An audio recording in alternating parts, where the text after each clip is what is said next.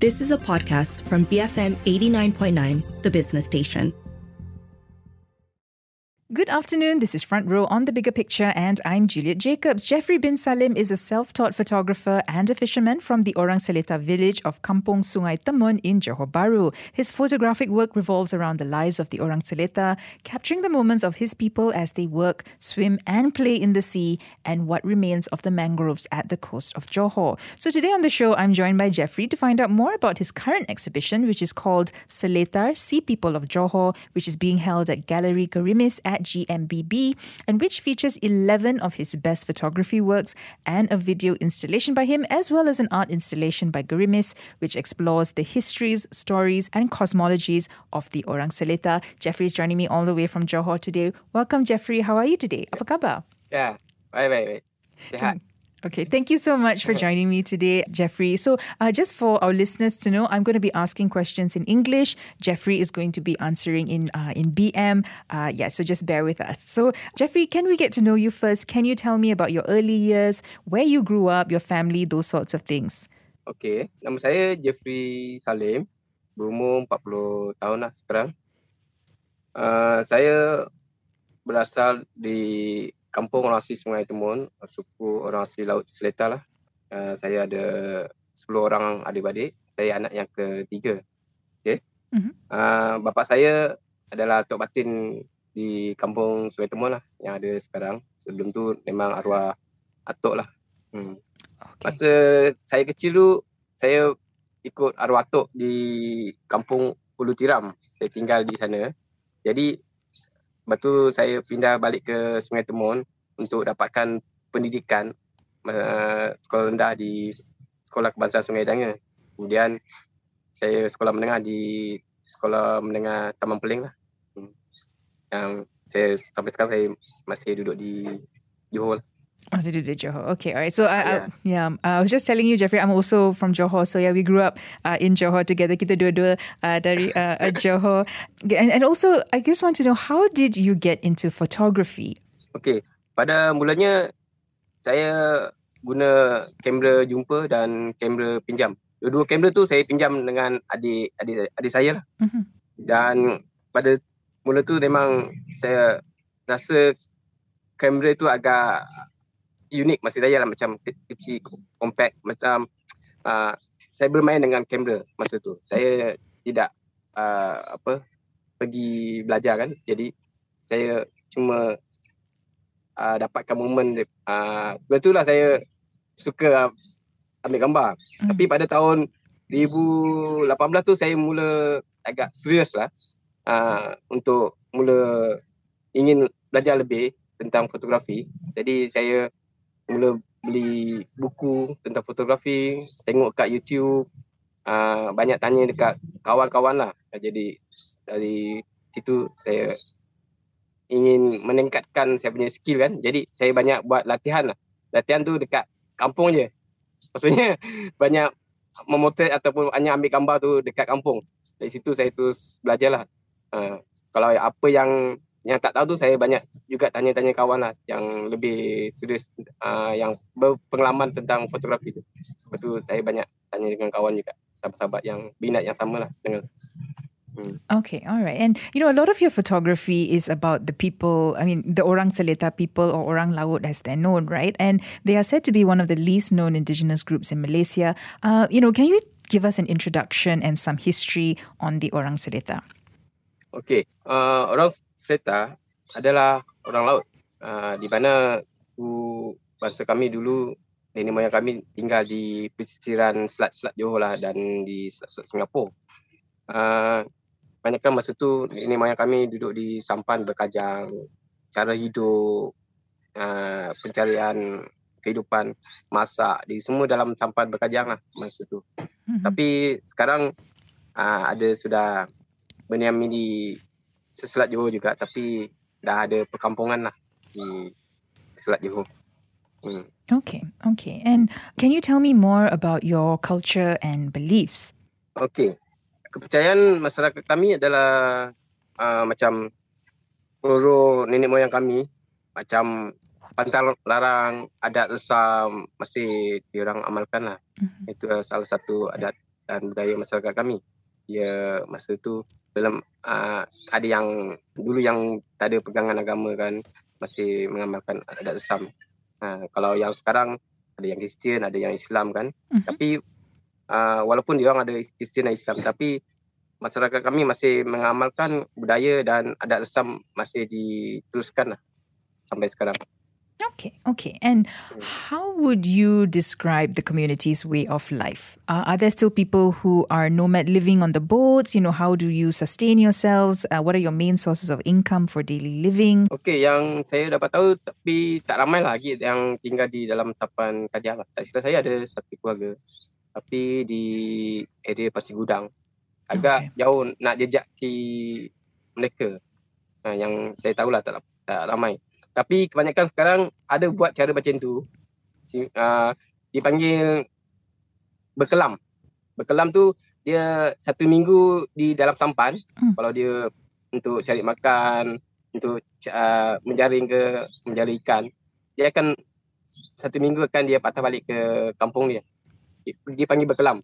Kalau macam tu ada lagi lah masih diamalkan. Dia masih masak ke, dia bawa barang dapur dia ke, tinggal di dalam sampan tapi dipanggil berkelam. Dia tak macam kalau dulu nenek moyang kami duduk dalam sampan begitu lama kan, berbulan-bulan kan. Tapi sekarang ada tapi tak macam dulu. Cuma panggil berkelam. Dia 1 minggu 3-4 hari untuk dia contoh pergi ke tempat jauh kan, dia akan tinggal di dalam sampan lah. Buat sementara waktu. Sumber pendapatan utama orang kami adalah macam nelayan lah. Macam menjala ikan, mencari ikan, mencari ketam, siput ke. Ada juga sekarang yang ada ternak-ternak rakit kupang lah. Ada ternak kupang yang berniaga. Ada yang segelintir tu dia buka pasar dia panggil pasar Seletar. Lepas dia cari ikan 1-2 hari kan, nanti dia pagi besok dia terus jual ke pasar orang Seletar di Permas lah. So all right. And you've been using your photography to tell Malaysians more about the Orang Seletar community, right? How have you been doing that?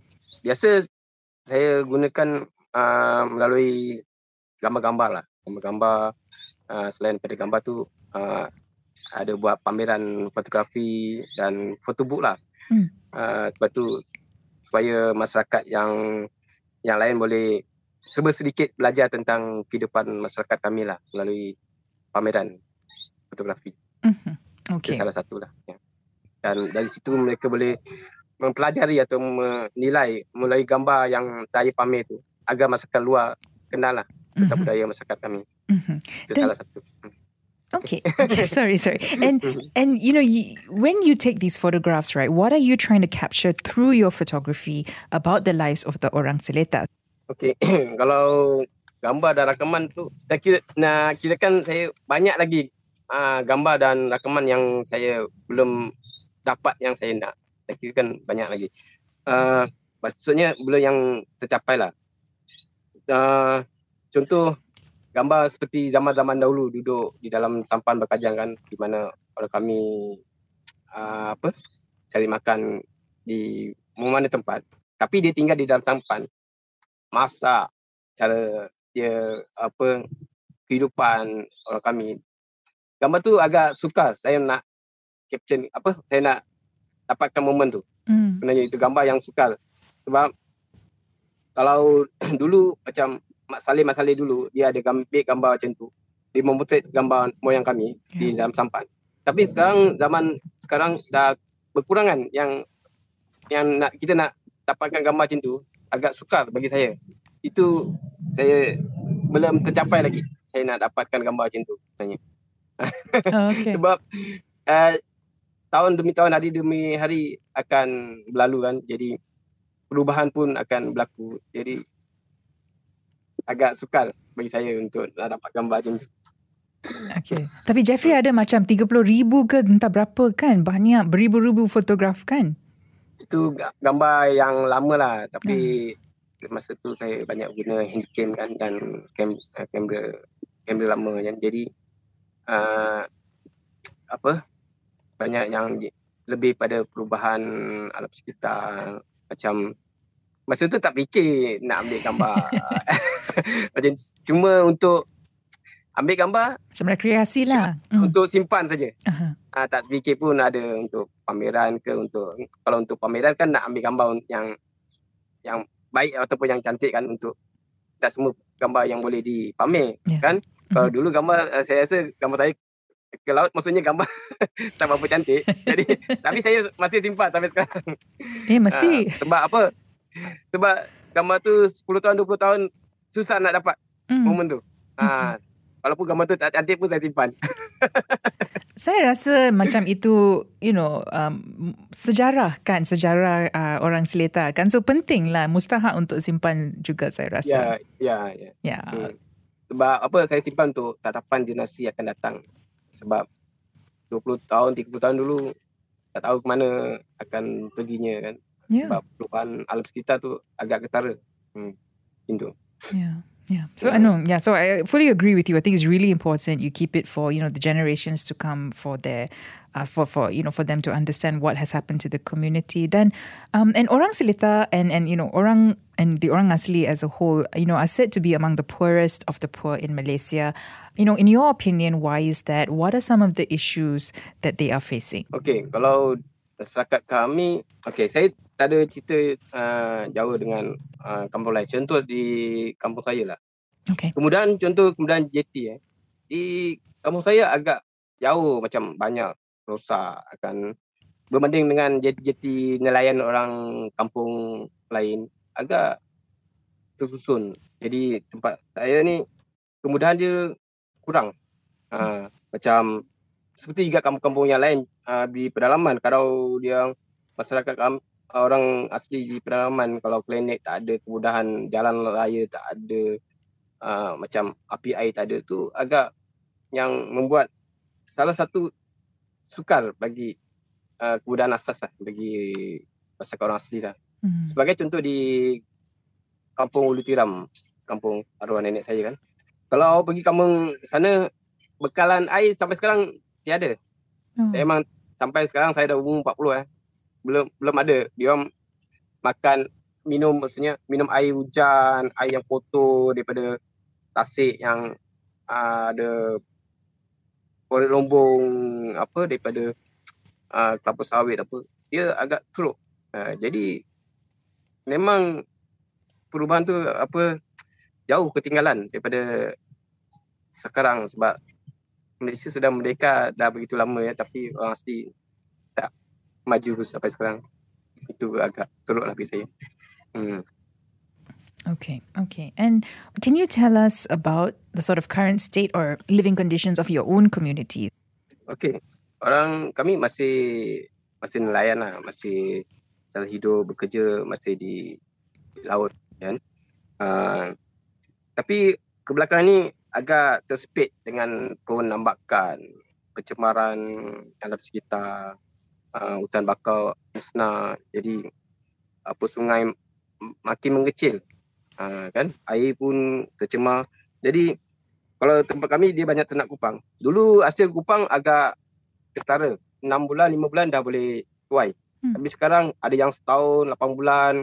Kebanyakan sekarang kupang-kupang hitam, tak kupang hijau. Dulu yang kupang hijau tu agak permintaan ni sekarang agak tinggi. Tapi sekarang kebanyakan bukan kupang hijau, kupang hitam. Kupang yang tak laku.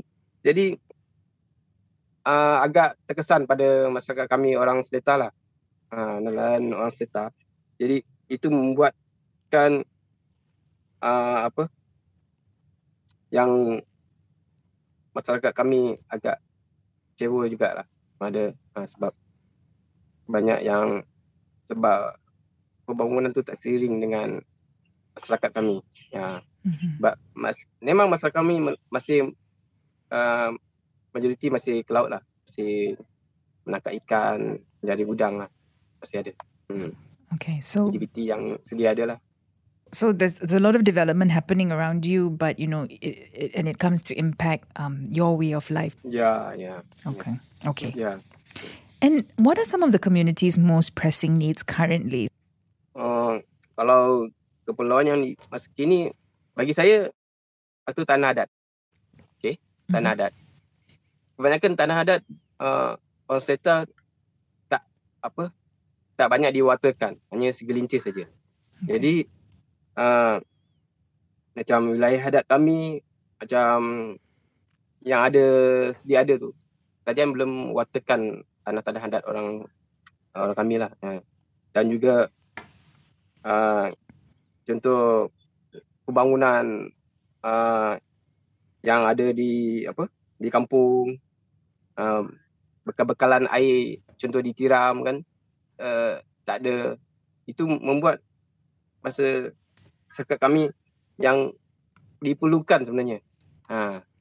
Itu rasa yang penting lah bagi saya lah. Yang penting.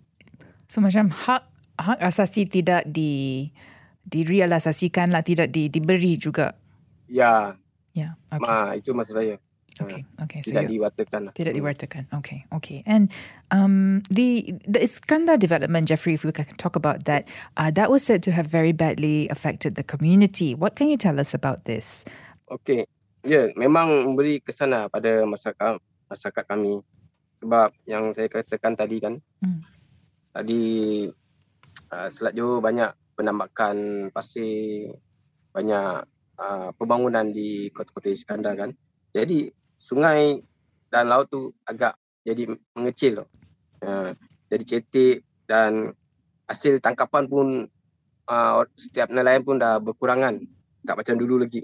Contoh, dulu kupang boleh dapat satu tali kan 30 kilo. Tapi sekarang kalau tarik tali kupang ni 2-3 kilo saja. Jauh beza. Yang banyak kupang-kupang hitam. Tak macam dulu. Dulu kupang hijau. 5-6 bulan dah boleh tuai. Tapi sekarang 1 tahun, ada yang 8 bulan. Jauh beza lah. Terus yang kalau pihak berkuasa, yang saya tahu banyak yang tak ambil berat tentang orang Seletar. Banyak yang tidak macam tak memandang masyarakat kami sebagai orang laut kan. Jadi tapi masyarakat yang lain dia orang pandang. Itu saya pelik tu. Tapi masyarakat kami seolah-olah macam tak dihiraukan. Tapi kalau masyarakat lain dia orang ambil berat. Itu yang saya harap pihak yang lain boleh, pengharapan saya lah, boleh ambil tindakan dengan sewajarnya supaya dapat membantu masyarakat kami juga sebagai orang asli lah. Itu harapan saya lah. Okay. All right. Okay. Now let's talk a little bit about, your photography exhibition, the one we've been talking about. So that's Seletar Sea People of Johor. It's a photography exhibition. It's currently running at Gallery Gerimis. Talk to me about some of the photographs that have been chosen for the exhibition. Okay, di pameran di Gerimis tu ada 11 gambar yang dipilih lah. Yang terbaik buat setakat ini. Antaranya gambar mendiang arwah Cik Tina. Saya tertarik dengan arwah mendiang Cik Tina duduk dalam sampan yang sedang dia menganyam kan. Dengan suami dia berdayung. Di mana kalau dia orang betul lihat wajah dia tu, dia macam lain daripada yang lain. Sebab tak ada, agak sukar sebenarnya saya mau dapatkan capture atau momen yang mendiang tu. Sebab saya bertunggu berjam-jam contohnya ni kan. Dia tunggu dia berjam-jam di semasa dia buat anyaman, dia buat kerja kan. Sebab ni gambar yang terakhir lah saya motret gambar arwah Cik Tina. Dia unik. Dia banyak cerita ait manis dia kongsi dengan saya lah. Sebab dia ni saudara ayah saya, dia duduk sebelah. Ni gambar yang terakhir sebelum COVID masa tu dia meninggal. Okay. I'm so sorry. Dan saya baca Jeffrey kena tunggu 3 jam macam tu kan untuk dapat cahaya pada muka dia. Ya. Agak lama. Tapi cantik sangat lah. I mean, such a beautiful photograph. You really captured it. It's beautiful, So, ada apa-apa gambar lain yang Jeffrey nak ceritakan tentang? Ini pun sama kat gambar dia suami isteri kan. Okay. Di mana nak kirakan suami yang dayung. Tapi isteri dia dayung sebab banyak orang tak tahu. Suami dia ni sakit. Jadi kudrat dia mungkin tak kuat. Jadi isteri dia yang dayung. Di mana dia kena jaga 3-4 orang anak cucu dia sebenarnya. Sebenarnya dia 8 orang cucu dia. Tapi ini dia bawa 3 orang. Saya mengambil masa berjam-jam tunggu capture moment ni. Sebab gambar ni dengan gambar yang tadi tu lain tempat tau, tak sama tempat. Okay. Dia dayung ke kampung sebelah kampung saya tu agak berjam-jam juga untuk tampan lama ni. Sebab dia mencari sesuap nasi masa dia mencari umpan wawat. Dia arwah tinggal kenangan lah dengan suami dia. Okay. Yeah. Yeah. Just for our listeners, Jeffrey is showing me another picture. You can't see it obviously, but he's showing another picture of 2 elderly people on a boat looking after their grandchildren, and they're very ill and just looking for food. So it's really tough. Yeah. Okay. So I mean, there's 11 photographs, as you said, some very beautiful photographs, of course, but there's also the 76-page bilingual photo book, which is available for sale. What is contained in this book? Okay. Dalam foto book ni ada isi kandungan tentang sejarah ringkas orang Selita lah. Sejarah ringkas macam salah silah orang Selita, macam perubahan landscape dan kehidupan orang Selita, dan di sini sekarang dan kemudian lah dia ada dalam buku foto book lah. Anda boleh dapat di laman web grimisart.com lah. Grimis. Okay, all right, okay. And as Malaysians, I mean, you've been talking about all the issues that your community is facing, and orang asli in general are facing. As Malaysians, what do you feel that we can do to help? Harapan kami, saya harap masyarakat Malaysia kenal lah kami sebagai rakyat Malaysia. Sebab ramai orang tak kenal kami orang Selita, kan? Agak harapan supaya masyarakat di luar sana tu juga menghormati adat resam orang dan budaya masyarakat kami lah. Sebab kami bukan anti pembangunan, kan? Dan juga menolak pembangunan, tapi pembangunan tu harus seiring juga dengan masyarakat kami. Itu yang saya dapat katakan lah. Okay. All right. And I guess, just to conclude, Jeffrey, we are heading to GE15. Any last message that you'd like to leave with our listeners? Saya tak pandai berpolitik kan. Okay. Okay, menjelang PRU yang akan datang, tak kisah baik mana pengundi ataupun calon yang datang ke kampung kan, orang asli. Dia harus menunaikan tanggungjawab dia. Jangan hanya kata lepas tu lepas habis undi hilang pergi ke mana, time undi semua cari undi orang asli, time selepas habis undi semua hilang, janji tinggal janji, kota tinggal kota, tapi dia tak tunaikan. Saya tak nak macam tu lah, tak kisah pun siapa yang menang kan. Saya harap memang kita yang memilih masa depan Malaysia. Bagi saya janji tu harus ditepati lah, bukan janji palsu kan. Memang orang asli, bukan saja orang asli, masyarakat lain pun sekarang dah bijak pandai.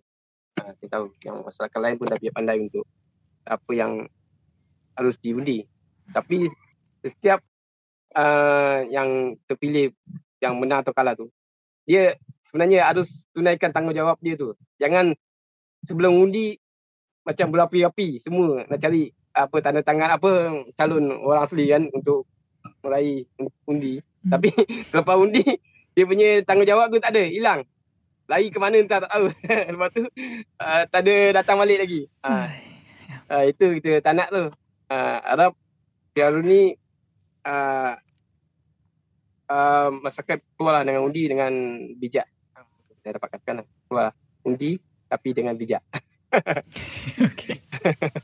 Okay, well, thank you so much, Jeffrey, for joining me today. I've been speaking to Jeffrey bin Salem. He is a photographer. He is from the Orang Seletar community from the village of Kampung Sungai Timun in Johor Bahru. He was sharing more about the life of Orang Seletar and also his photography exhibition, which is called Seletar, Sea People of Johor. That's being held at Gallery Gerimis at GMBB, and that's until the 30th of November. It's at level 3. If you'd like more information, just head to gerimisart.com. That's GERIMISART.com, or you can follow Gerimis Art Project on social media. And if you'd like to follow Jeffrey's work, you just need to head to Instagram. Just search for Jeffrey Salim. That's JEFREESALIM. I think he uploads a lot of his works on Instagram, so you can follow his work there. And don't forget to get your hands on that lovely photo book. You can do that over at Gerimis website as well. My thanks again to my guest, Jeffrey bin Salem. If you missed any part of our interview today, you can always download the podcast at bfm.my/front-row, or you can find it on the BFM app. This has been Front Row on The Bigger Picture, BFM 89.9. You have been listening to a podcast from BFM 89.9, the business station. For more stories of the same kind, download the BFM app.